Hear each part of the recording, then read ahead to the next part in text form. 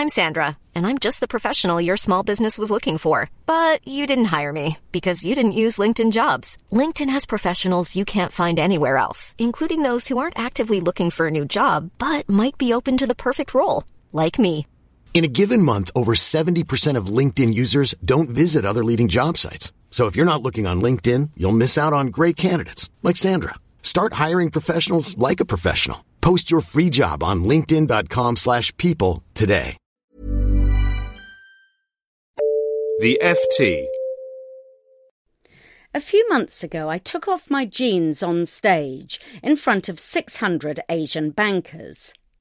This gratuitous exhibitionism was inspired by the supermodel Cameron Russell, who once gave a TED talk in which she emerged wearing a skin-tight black mini-dress that she proceeded to cover with a loose wrap skirt and a baggy sweater.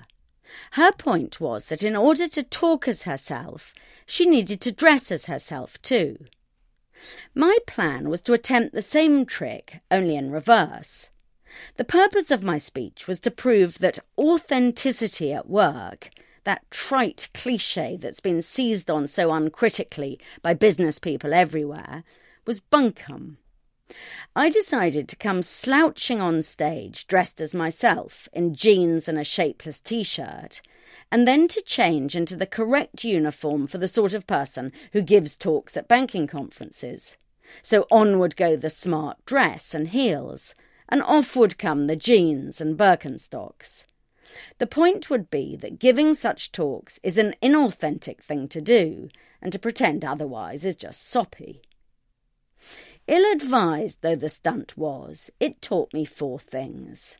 First, putting clothes on in public, as Russell did, is a walk in the park compared with taking them off. Second, wriggling out of jeans without flashing your underwear is nigh impossible, even when you've got a dress on top and have practiced the manoeuvre a dozen times at home in front of your mystified children. And third, if all your energy is going into not showing your underpants, it's quite difficult to keep up a convincing patter about the daftness of authenticity at the same time. These 3 lessons, while all quite valuable, may be of limited use to public speakers in general. The 4th one, however, is universally applicable. When giving a talk, your own performance is only half of it.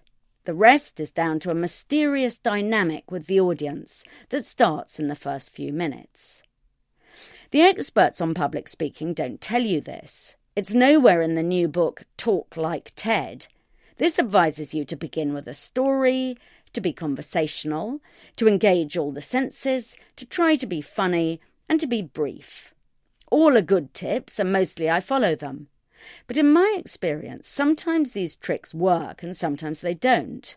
I've given a series of 5 identical speeches to very similar audiences. One went really well, one went badly, and the rest somewhere in between. The difference wasn't the material or the delivery, so what was it? Each time I found that it's something that happens at the beginning. If people start off laughing, they go on laughing. If they begin restless and bored, it's impossible to get them back. Last week I was talking to a female CEO who was puzzling over the same thing. She'd just given the same talk on the same day to 2 large groups of her employees. One of the talks was a stonking success, the other was not. At first she couldn't understand why, but then she worked out that the difference was 2 or 3 key people in the audience who set the tone for everyone else. At one talk, these people were listening agog. In the other, they looked bored and disaffected. An audience not only responds to a speaker, it responds to itself. When I'm listening to a talk and the person next to me is on her BlackBerry, I'm much more likely to whip out mine. If she's feverishly scribbling notes, I listen harder. For this reason, I've almost given up sitting in audiences with my husband, as his yawning and fidgeting is too infectious. When we went to see Black Swan in a packed cinema a few years ago, he let out a great laugh at the horrifying moment when Natalie Portman turns into a ballerina come demon. "Shh!" I hissed, but it was too late.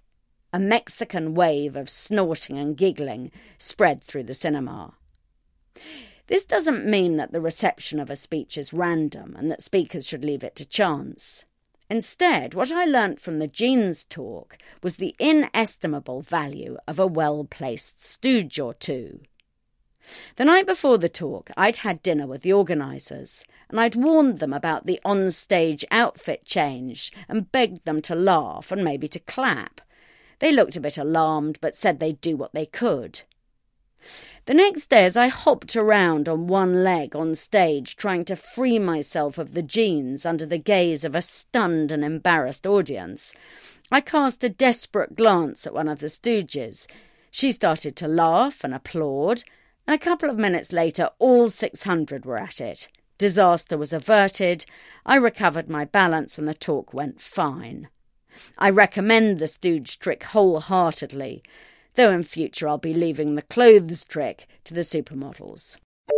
For more downloads, go to ft.com/podcasts.